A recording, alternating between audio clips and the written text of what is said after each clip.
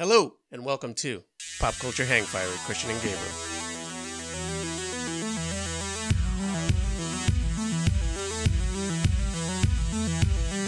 A podcast where Gabe and I go into the 80s and we learn stuff about pop culture.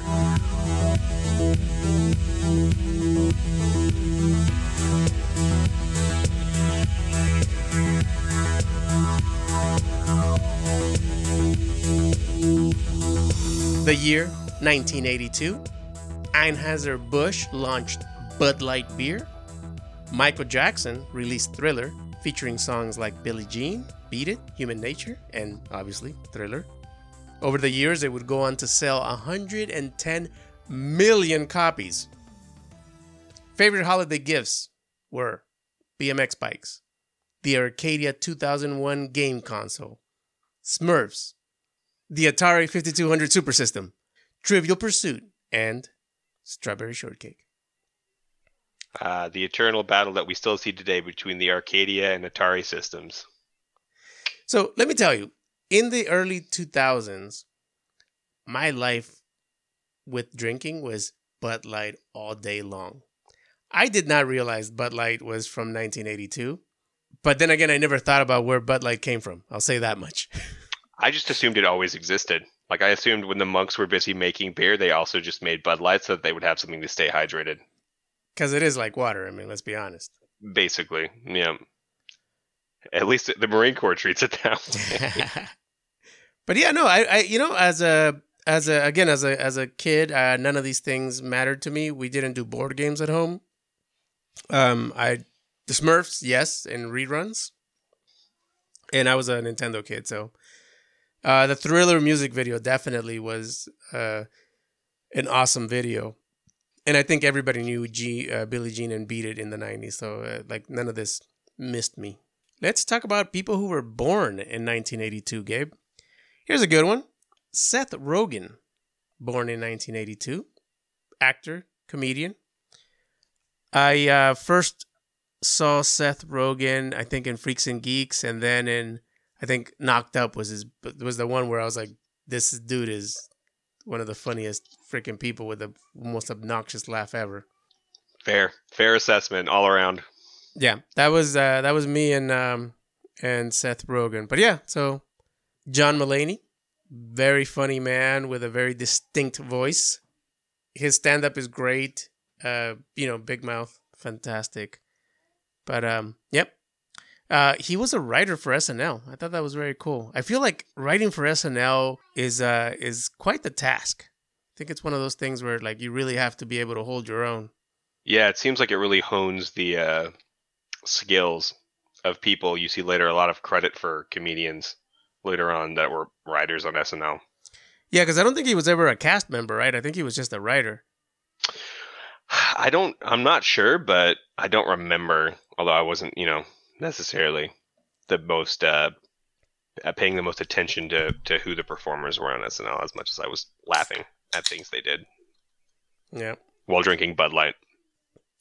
I mean, Gabe, it's the what is it? A Miller Lite is a champagne of beers, right? Is that right? Yeah, or is it Miller High Life? Is it? That's a champagne of beers? I think it's High Life. Yeah. So Bud Light must be the prince of Anheuser-Busch.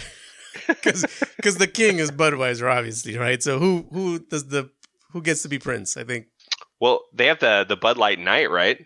Dilly Dilly. Are you not familiar? I don't think so. They had a whole ad campaign where they have the Bud Light Night. This guy's like in armor and everything that's all Bud Lighted out. Oh, I must have missed. It's a pretty this. recent one.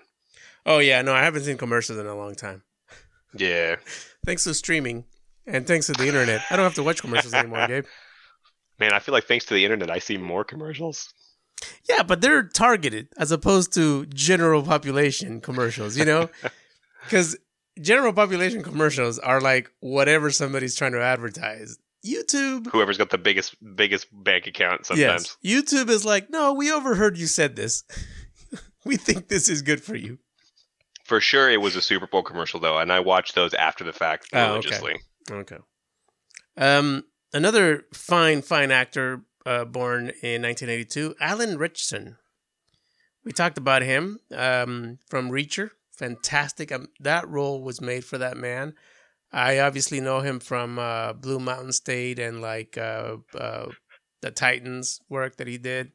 Such a really nice person to listen to in an interview. He seems like a legitimately nice person. And again, it could be all a lie, but I really like who he is, even though I don't know him.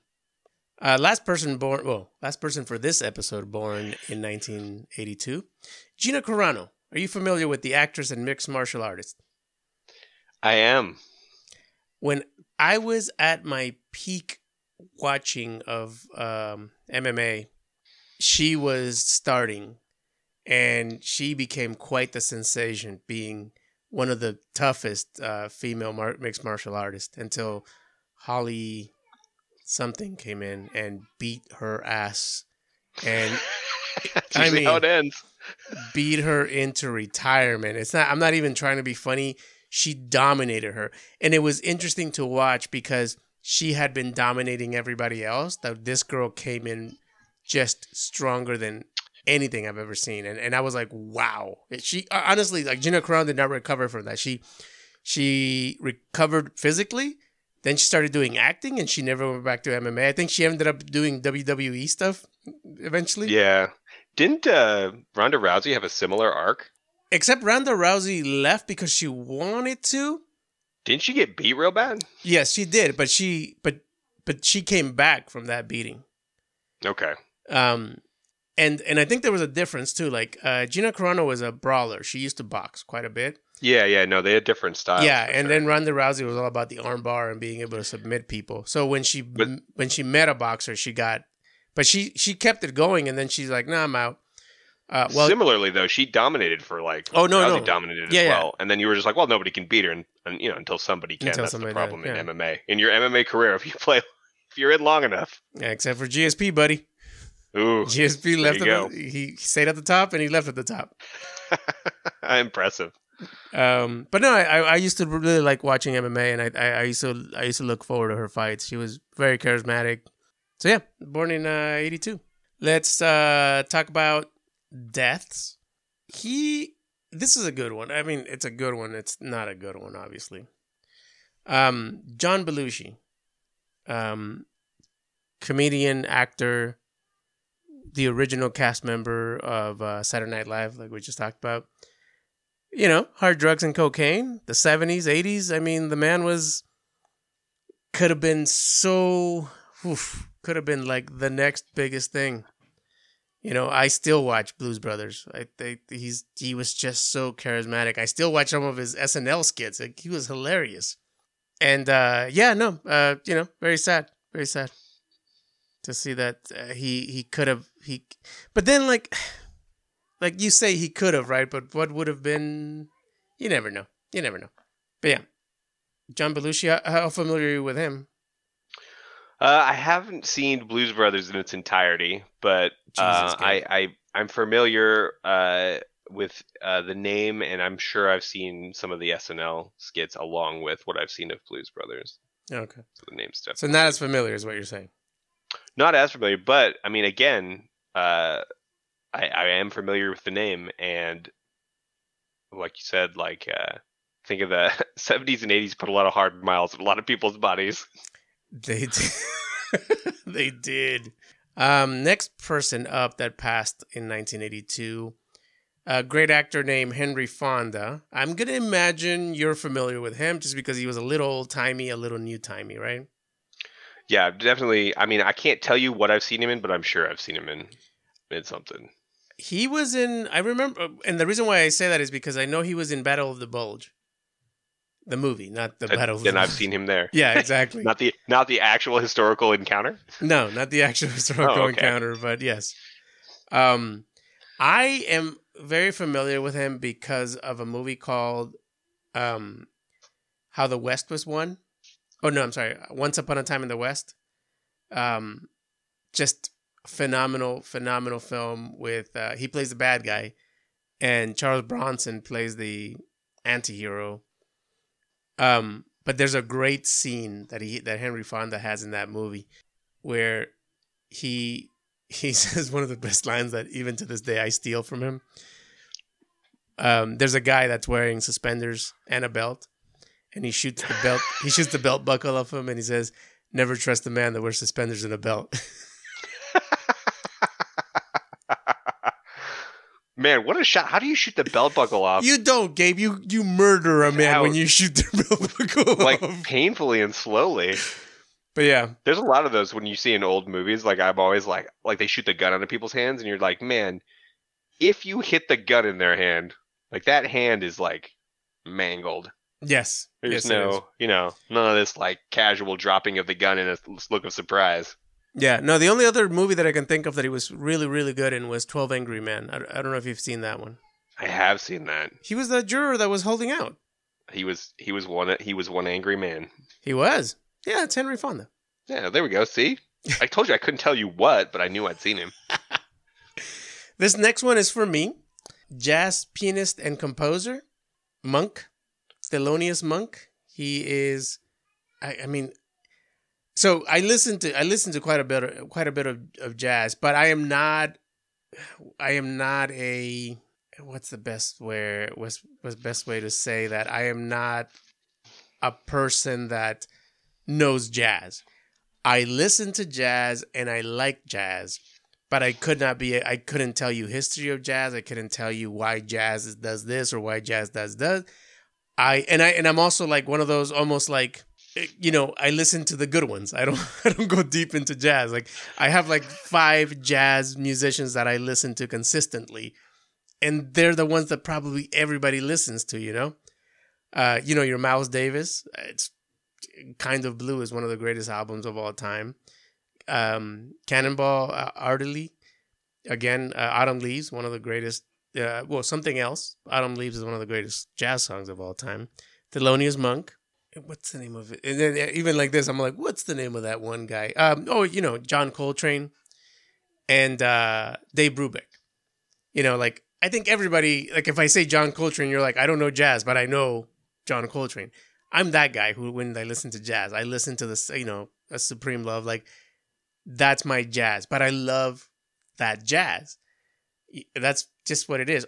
So yeah, so it's one of those things. Like if you ask me what made Monk different than Miles Davis or everybody else, it's almost like Thelonious Monk's jazz sounds like what you think jazz sounds like.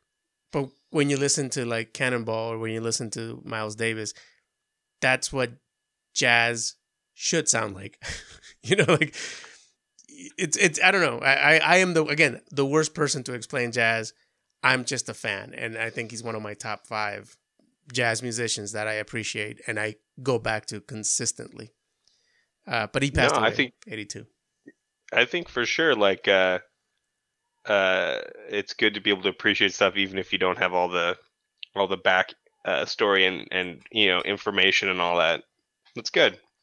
Yeah, but yeah, if for any jazz individual or any individuals that want to break through into jazz, honestly, you can't go wrong with Something Else by Cannonball.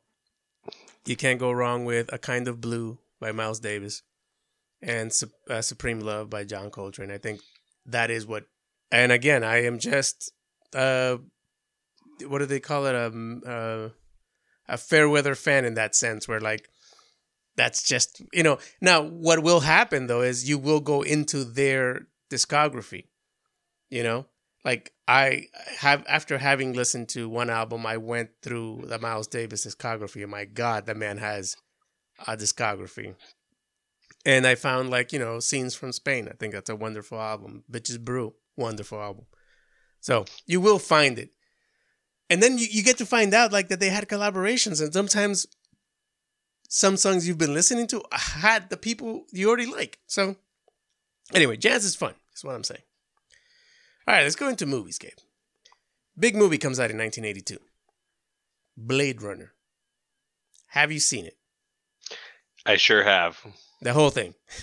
Yes, the director's cut, whatever. Jesus, okay. Crazy edition, yes. All right, so directed by Ridley Scott, same gentleman who brought us Alien, Gladiator, and Black Hawk Down, starring Harrison Ford and Rutger Hauer, and Edward James Olmos, can't forget him. Based on a novel, Do Androids Dream of Electric Sheep? And the film, for those of you who haven't seen it, is set in a future Los Angeles. Actually, 2019. Oh man, it's in a past Los Angeles. We just missed it. We just missed it.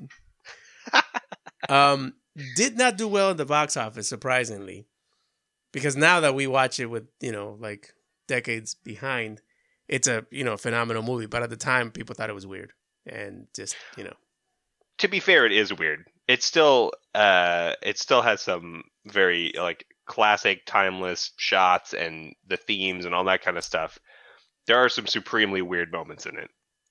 Well, I think Edward James Olmos is the most supreme weird moment. Like an android. He's like an android, right? Or he's a different race, right? And he speaks like 100 languages or something. And or he almost speaks in a made up language that's a bunch of other languages put together. Yeah. But you can see the influence of Blade Runner on so many movies in the future. Like I think of like The Fifth Element, and I'm like, that was a clean version of Blade Runner. Any cyberpunk shit you see, that is Blade Runner influence, Yep. I thought this movie was fun. I thought it was fine, but it's never been like on my list of like greatest movies or anything. No, I think it's one of those ones that like you appreciate film, like it's a movie to watch to appreciate the history of film, and it's a landmark in film history, and for that reason to be praised, but also like again, there's some very weird things about that movie. Yes, there's a reason it wasn't a box office success either. Yeah, it made $36 million on a $28 million budget. Scraping by. Harrison Ford got paid. I mean, and Ridley Scott ended up making movies after, so it's not like he lost out. Did not kill a career, thankfully. Speaking of people with amazing careers, E.T., the Extraterrestrial, comes out in 1982. Yep. Produced and what did he go on to do after he starred in that movie? Harrison Ford? No, E.T. I think he said successful careers. I think E.T. too. He just went home. We followed E.T. on a daily schedule. It was very much like Boba Fett. He went home, said hello to his wife and his family. I think the next day he went to the office and met with everybody, told them about what happened on Earth. Get chewed out for not showing up at work, broke down. A lot of paperwork. It's surprisingly a lot of paperwork he had to fill out and get approved. And I think he had like 4 bosses, so he had to like make duplicates. The worst. And like if he made a mistake, like 4 people came to talk to him. It was a rough life for E.T. after he went home. Let me tell you. That's why he was trying to call. He was trying to call out. He was like, Jesus Christ, if I don't tell him, I'm gonna hear it. Yeah, he's like, you know, I have 4 bosses. Look, I'll just leave a voicemail. Produced and directed by Steven Spielberg. Gabe, this movie has got quite the list of accolades, right? It opened number 1 at the U.S. box office with a gross of $11 million and stayed at the top of the box office for 6 weeks. It then fluctuated between the first and second positions until October before returning to the top spot for the final time in December during the brief holiday season. In its second weekend, it recorded the highest grossing second weekend of all time, surpassing the record of $10 million set by Superman 2. In its fourth weekend, it recorded the highest grossing weekend of all time, surpassing the record of $16 million set earlier that year by Rocky III. It had a record 8 weeks with a gross of over $10 million, a feat not matched until Home Alone in 1990. Now here's the $1 million question, Gabe. What do you think the budget for E.T. was? Oh man, I mean, how many puppets and action figures did they have to scrap to get E.T.? How many could it possibly be? Like, I'm pretty sure 3. 1 for the close-ups, 1 for the long shots, 1 for the stunts. 30 million? Boy, Gabe, I can't remember. I can't. Remember, this is at the beginning of Steven Yeah, I Spielberg's know it's the career. beginning. I'm trying to think if there's any actor in there that had to get paid. I'm pretty sure. Yeah, no. I mean, Drew Barrymore. Yeah, but at the as time, a 4-year-old or 5-year-old. launch that career. All right, 10 million the budget for ET. Okay. What do you think it went on to make after just reading how well it did? How well those weekends did, like I don't even think I can guess it. It stayed in those top spots. Like I mean, did it make? I mean, it had to clear 100. Did it make like 150 million? Like how high did we go? Think Avengers. Well, I mean, those do like 300, don't they? No, that's the Marble bar. Yeah. Think of Avengers did way better. Oh man, what did it end up? What was the end result? 797 million. How long did that take it? I know? I believe it was the year 1982. Just one. God, that's insane. Isn't it on a $10 million budget, dude? Yeah, on like that's a great ROI. I believe they say. But you know what though? ROI numbers wise, but really it is what's going to give us Steven Spielberg for the next 40 years. Yeah, just give him a license to do whatever the hell he wants. Basically, like, right? I mean, like, please make a movie. Please make a movie. We don't want to hear what it is. Just make it. But here's $10 million. It's just well, your going rate's 10 million, right? Counting. Start counting. That's insane. Imagine you're Steven Spielberg and that's your year. Because, I mean, what was the other Steven Spielberg movie that happened like the year before, right? No. Wait, yeah, Raiders of the Lost Ark, right? We talked about. Was it 1981? Yeah, it had to be, right? Yeah, but remember, these two movies are being made consecutively, so yeah, it's not like he has that already under his belt. That one did pretty good, too. Yeah, it did all right. I mean, comparatively okay. Double the budget. Had double the budget. I will say this, though. I've seen E.T. probably 3 times in its entirety. It's an okay film. Like, I'm not... It's been a long time. I don't know if I haven't watched it in my adult life. It's been... I was young. So I don't even... that probably deserves a rewatch for me at some point just to appreciate. I was one of those films I don't agree. I don't think I'm ever going to rewatch it, to be honest with you. But I think... I just want to remember how many action figures got cannibalized. Probably quite a few. Moving on to the next film. Have you seen Fast Times at Ridgemont High? I haven't. And I have been told to by my dad for years. Wow. Gabe. It's a coming-of-age comedy drama. I'm still waiting to come of age, so no, I got time. I think guys come of age in their late 20s, early 30s, while women do it, 10 years before. Classic. Directed by Amy Heckerling in her feature directorial debut, from a screenplay by Cameron Crowe, based on his 1981 book, Fast Times at Ridgemont High, A True Story, where Crowe went undercover at Claremont High School in San Diego and wrote about his experiences. It's a very cool, fun movie, Dazed and Confused style. It's that. It's a fun movie.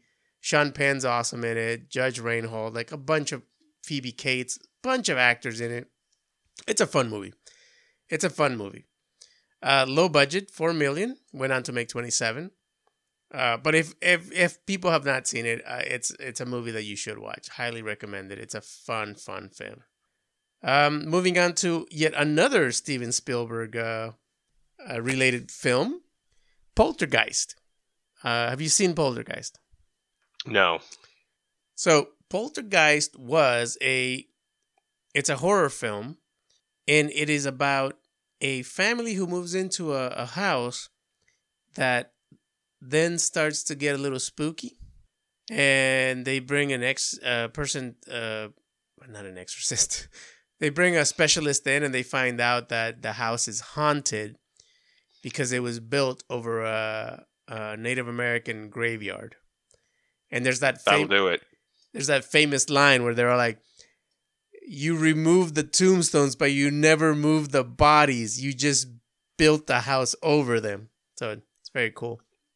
But it shouldn't have done that. It's an iconic scene of this little girl, like in the white static of the TV, and she can hear the voices, and they take her in, and they got to bring somebody to get her out. Here's a fun fact. Directed by Tobe Hopper, but it was written by Steven Spielberg, based on a short story. This was originally going to be a follow-up to Steven Spielberg's Encounters of the Third Kind. Was that what it was called? Close Encounters. Close Encounters. He had originally had a story for the sequel to that, but because he was contractually obligated to direct E.T., he couldn't direct Poltergeist. So he went on to somebody else who was like, "No, I want to do horror. I don't want to do this sci-fi, follow-up." And that's how it ended up being, basically that. Darn it, E.T. Basically, yeah. Nominated for 3 Oscars. Nothing to do with what you think. Original score, sound effects, visual effects. $10 million budget, went on to make $127 million. It's a fun movie. The Academy was like, "We don't like this movie, but it's impressive." But it sounds impressive. Nobody in here performed well. But boy, was the music sound and visual effects good. Boy, oh boy. They ended up making like 5 of these, I believe. I think in the last one, it's a building. So I'm like, it's a skyscrapers. You're like, I don't know how this connects to the first one. I don't, knowing nothing about it, I can only hope that the theme is they've built over a different type of burial ground every time. And every time they're like, you built over. No. You removed the headstones, but you never moved the fucking bodies. I hope that at the core of it, the real villain is zoning laws and like the fact that they didn't, properly comply. That's very funny, actually. Our last movie is, have you ever seen The Thing? No. Have you heard of The Thing? I've heard of a Thing. Thing 1 and Thing 2? I mean, there's lots of things. This is the dumbest. I think I have, though. This almost went into a who's on first scenario. It did. Okay, The Thing, directed by John Carpenter. John Carpenter, who brought us Halloween, They Live, Escape from New York. John Carpenter.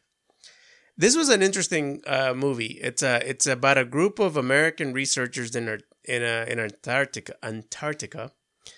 who encounter a thing, quote unquote, right?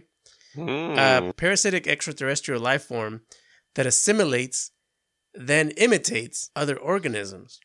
And then because you don't know who's who, the group goes into this paranoia, where they have to learn that they can't trust each other and that any of them could be the thing. Is there a shoot him, I'm the real one scene? Yes. Stars Kurt Russell. Perfect. It has a fantastic ending. Where in order to stop the thing, they end up blowing up their base and 2 of them survive. And at the end, the 2 guys kind of meet and they distrust each other. But then they realize, we are going to die here because we no longer... it doesn't matter. It's a fantastic moment where they both like, why are we fighting? Neither one of us is going to live this. And they share a bottle of whiskey, and that's where the movie ends. Where you're just like, oh, right, yeah. Fantastic movie. If you think about the movie we talked about earlier, that was Blade Runner, right? Not accepted because it wasn't a thing. This one's even more so not accepted because it wasn't a thing. What the thing? Was The Thing. The Thing, yeah. $15 million budget did not meet $15 million in the box office. Yeah. But since because it's John Carpenter, it's become, a cult classic. So it's a fun movie, though. They did in 2010, I think, they did a prequel to it, which I thought was interesting. And when I say I thought it was interesting, I don't think it was interesting. It was another thing. I'll tell you what. Yeah. Speaking of Kurt Russell, and I did watch Big Trouble in Little China, and I remember that movie being a lot better.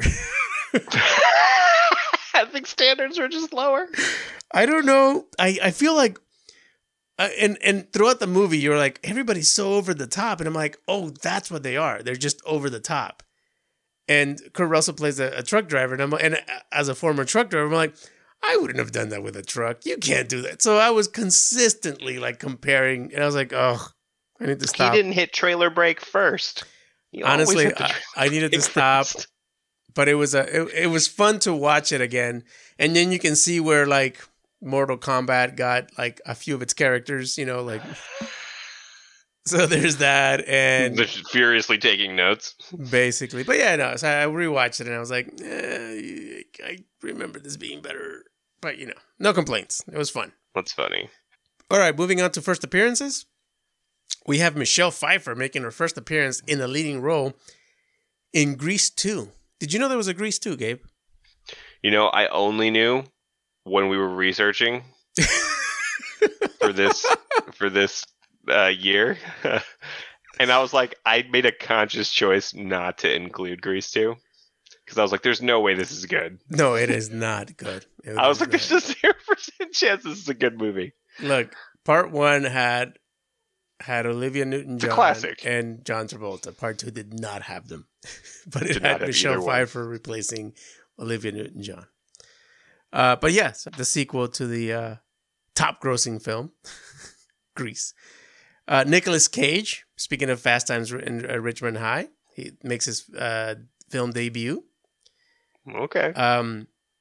Gina Davis in the movie Tootsie, starring Dustin Hoffman, a movie about a man dressing up as a woman because that was the thing to do in the 80s.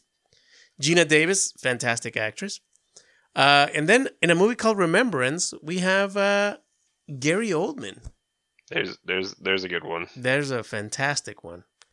So yeah, 1982. So Gabe, something old, something new. What have you got going on this week? You know, I don't think I added anything to my repertoire this week. I've continued. I still haven't finished that book I was listening to. Okay. But I surprisingly, for all the time I had at home, did not. I mean, I worked. I guess I was working and playing catch up on a short week, so that was a little bit of a. I was a little bit busy and sleeping a lot. Like I said, we're recovering, so just a lot of sleep. I took this weekend to go, and I went. So I used to have like honestly over 100 DVDs to 200 DVDs back in the day. And before moving out here, I made a conscious decision that I was only going to take 10 to 15 DVDs with me. And they had to mean something. These were emotional DVDs that I brought with me. Like no other value to them, but because again, everything's digital now, right? You can find any movie anywhere. Yeah. So in picking these DVDs that I was going to bring with me, I was like, no, these have to have an emotional attachment to me or else they're not coming with me. So this weekend I decided to go through them, turn on my PS4 after 6 months or 8 months, however long it was, and actually watch 3 physical DVDs in my PS4 on my TV. All right. I watched Yojimbo because, it's a fantastic movie. In honor of my brother, his favorite movie and my favorite movie with him, Norbit, watch that again. Because, And I rewatched The Warriors. And then on Netflix, I ended up watching Big Trouble in Little China just because I was in the mood for old films. I gotta tell you, The Warrior still holds up. I've seen this movie over a dozen times. It's still a fantastic film. There's a scene in the movie that always gets me. And you've seen it or you haven't, The Warriors? I don't know if I've seen it in its entirety, but I've absolutely seen parts of it. Okay. There's a scene in the movie, right? So for those of you who haven't seen The Warriors, it's 1979, and it's about gangs in New York. And one of the biggest gangs in New York, the leader decides he wants to have all the gangs meet. They send 10 delegates to the Bronx. He wants all the gangs to unite and take over the city. They're basically saying, look, there's 60,000 of us. There's 20,000 cops. We can own the city. And then there's Math checks out. it does. As he says, can you dig it, suckers? Can you dig it? Among all gangs, obviously, there's always that one, there's that one wild card. Shoots the guy Cyrus, and they blame this one small gang out of Coney Island called the Warriors. So then they put a hit. All the gangs put a hit out on the Warriors, and the Warriors have to make it back from the Bronx to Coney Island, which is 50 to 100 miles home, on the metro, subway, train, running, everything. So the movie's the adventure of the Warriors. Nine of them trying to make it back home, and only 5 of them making it home. And along the way, they pick up a female hitchhiker / other gang member who it just becomes part of the story. But there's a scene. So in the movie, you kind of get the impression that she is maybe a lady of the night, a professional worker, maybe somebody who gets around, gets shared by the gangs. You get that impression of her. But she pulls her weight, and the main guy from the Warriors gets a liking to her, and she's gonna go back with him. And towards the end, they're finally heading to Coney Island on the last train.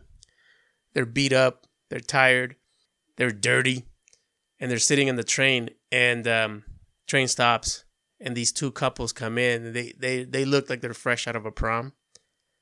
And they're having a good time, and they sit down, they're laughing, and then they realize, oh shit, we're sitting in front of a gang of 5 guys who look like they've just been through hell.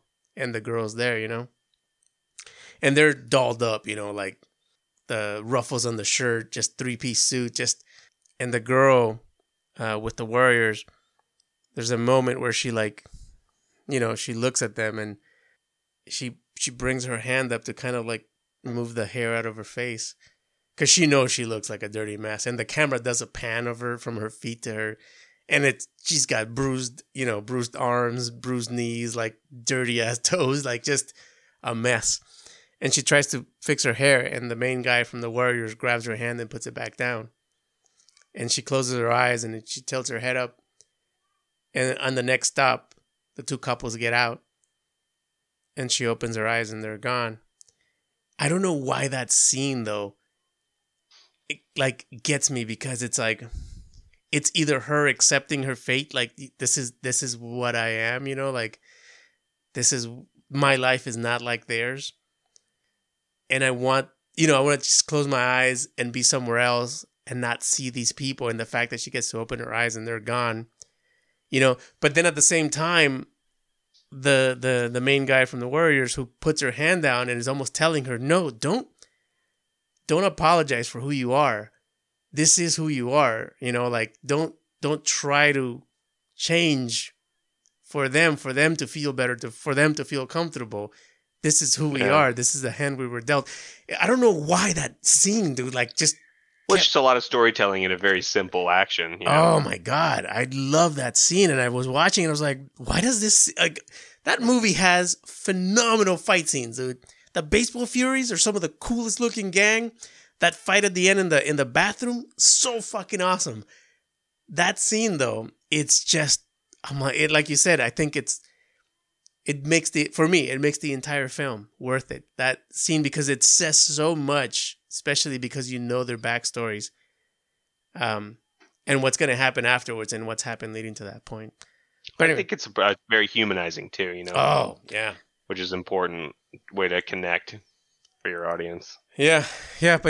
So I watched that again. It was phenomenal. It was fantastic. It was great to go through my DVDs and bust out the PS4 and I had to charge my controller, Gabe, because I hadn't been used in so long. I don't even have an active machine in my house that can play a DVD. And I have more than 10. That's impressive. The fact that because I know you have a gaming system that can play Cyberpunk, which it has no optical drive. Wow. It doesn't even have a spot on the front where you could have one because the front's all fans. So there's no spot where you would put an optical drive and access it. So if somebody came to you with a DVD, you'd be like, no Nintendo. I mean, I have my old computer tower has a drive, and it's a functional computer. I could plug it in, flick it on, boot up, and watch a DVD on that. I'd have to hook it up though. But nothing that's actually hooked up and running can run one. So somebody could show up with a thumb drive and you could help them. But if they showed up with a burned DVD, you'd be like, "Oh, guys, this ancient technology. This might take. I mean, I can break any code, but this is this is going to require some work. This requires the historical devices. Well, let's end it with a couple things. I saw one trailer that surprised me this weekend, which was the Guardians 3 trailer. Oh, I saw that came out. I did not watch the trailer. Okay, so maybe that's for us to do now for a live reaction from Gabe. Well, the new Indiana Jones. Oh, okay. That makes sense. Have you seen it? About Winnie the Pooh, Blood and Honey? Okay, that's not real. It is real. I actually have seen the trailer for that. There is no way there is a Winnie the Pooh movie called Blood and Honey. So there is, because their copyright fell off recently because of time, I think. So somebody decided they're going to make it. It's like a fucking like Five Nights at Freddy's looking costume thing. It's a fucking horror movie with Winnie the Pooh, Blood and Honey. There's a trailer for it, and I have seen it. Okay, before we get to that trailer, there's 2 trailers I want you to watch, Gabe. I want you to give me real-life reactions. First trailer I want you to look up is Guardians of the Galaxy 3, and give us a live-action reaction. All right.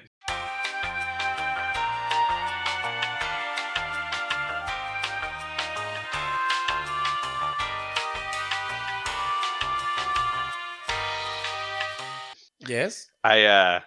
Okay, so my key takeaways are, first of all, there's a little otter person to go with our little raccoon person, and that's the most thrilling thing about it, because we get another little animal person. I will say, well, for me it was the Adam Warlock appearance.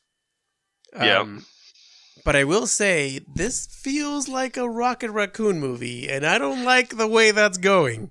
I like. Overall, it looks like it's got the same quirk to it. The same quirk, bright visuals, colors, everything looks great. Sounds great. Drax is being Drax, which is fantastic. That's what you want. Kill one person, one stupid person who nobody likes.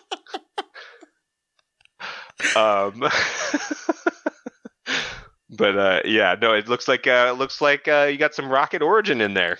It does, but I know what these movies do, and I know what that means. Yeah. I don't also, like it. Is it me, or is Groot looking more like Vin Diesel? So I had to look that up, because in the Guardians of the Galaxy holiday special, he comes out and he's looking a little, and basically that's what they're saying. They're like, look, this is Groot's son, technically. And, his body's changing, and, he's he's definitely becoming Vin Diesel. They're finally getting Vin Diesel to get into a suit. They're like, this is why they cast him. Bro, they're gonna pull it around. We've been paying you millions of dollars. We gotta get you to do more than just the voice guy. Come on. Can we at least get you in a mocap suit or something? Please work for your paycheck. Okay, the next one I want you to watch, Indiana Jones 5?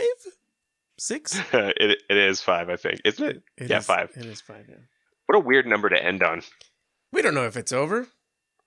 I mean, Harrison Ford is pretty open about that being the case, I want to say. Yeah. But yeah, the man is not about characters lasting forever. Indiana Jones and the Dial of Destiny.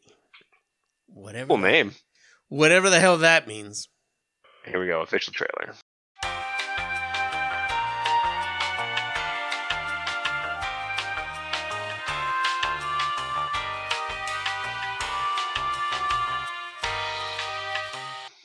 Some good homages in there to previous. Yeah, it looks fun. It looks like a... They put him on the other side of the gun thing. He pulls out the melee weapon, and there's guns. He sees the error of his ways. Yep. They have a boulder thing, so they're paying homage. I like that. Yeah, it looks fun. It looks cool. Nazis are getting punched. Always a good thing. Yeah. Turns I'm out in favor of this. it You is. say that, get that on record. Wait, Gabe, are you saying that Pop Culture Hangfire is against Nazis? Yeah, we're anti-fascist. All right. Hey, you heard it here, everybody. We're taking a stand. Well, it's good to see Salah back too. Right? Yeah, some Right. good reprisals of roles. Nazis get punched a lot too. I mean, I think I would have said before the last one, I would have said that's all I needed, but they did a lot of that in the Crystal Skull, and it still wasn't. It didn't So feel right. this looks like it might have the heart though to go with it. I'm hopeful. Okay. The last trailer I want you to watch, Gabe. A threefer. Threefer. Cocaine Bear. All right, hang on. It's Trailer. exactly as good as you think it's going to be.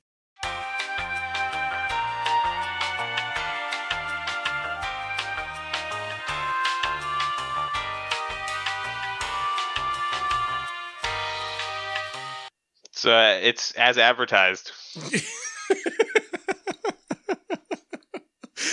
That looks good to me. So I like that it says based on inspired by true events or whatever. I literally just read a story yesterday about a tiger. This guy, like, I don't know if he was hunting the tiger or hunting the boar or something, but like he like injured the tiger. He like shot it or whatever, and then took its kill that it had and went on, went back home and did whatever. So the thing tracked him home. The tiger followed him, and like 12 hours later, so it broke into his house, tore the place up, particularly anything that was like strongly scented like him, like his bed, it just tore it to pieces. And then it like went to where he worked at the factory and like followed there. Then it went back to his house and waited for him. And when he came home, it killed him. Holy cow. I could make a movie about that. That was a vindictive ass tiger. That is a look. If they made Cocaine Bear, they could do Vindictive Tiger. Then they just got to do a lion one, and then we've got lions, tigers, and bears in my. And I think this is the one time they can use the slogan. This time it's personal. Vengeance tiger. This time it's personal. Yeah, I saw that, and I was like, Personal. I want to watch this. I actually want to watch this. This movie looks like something I would watch. I want to like see it and then more accurately find out what happened behind it. It's. I remember hearing something about it. So when I saw somebody, I was like, okay, this is somebody being entirely too clever. All right. Thank you, everybody, for listening. Remember, find us at Pop Culture Hangfire on Instagram. And we'll see you next week.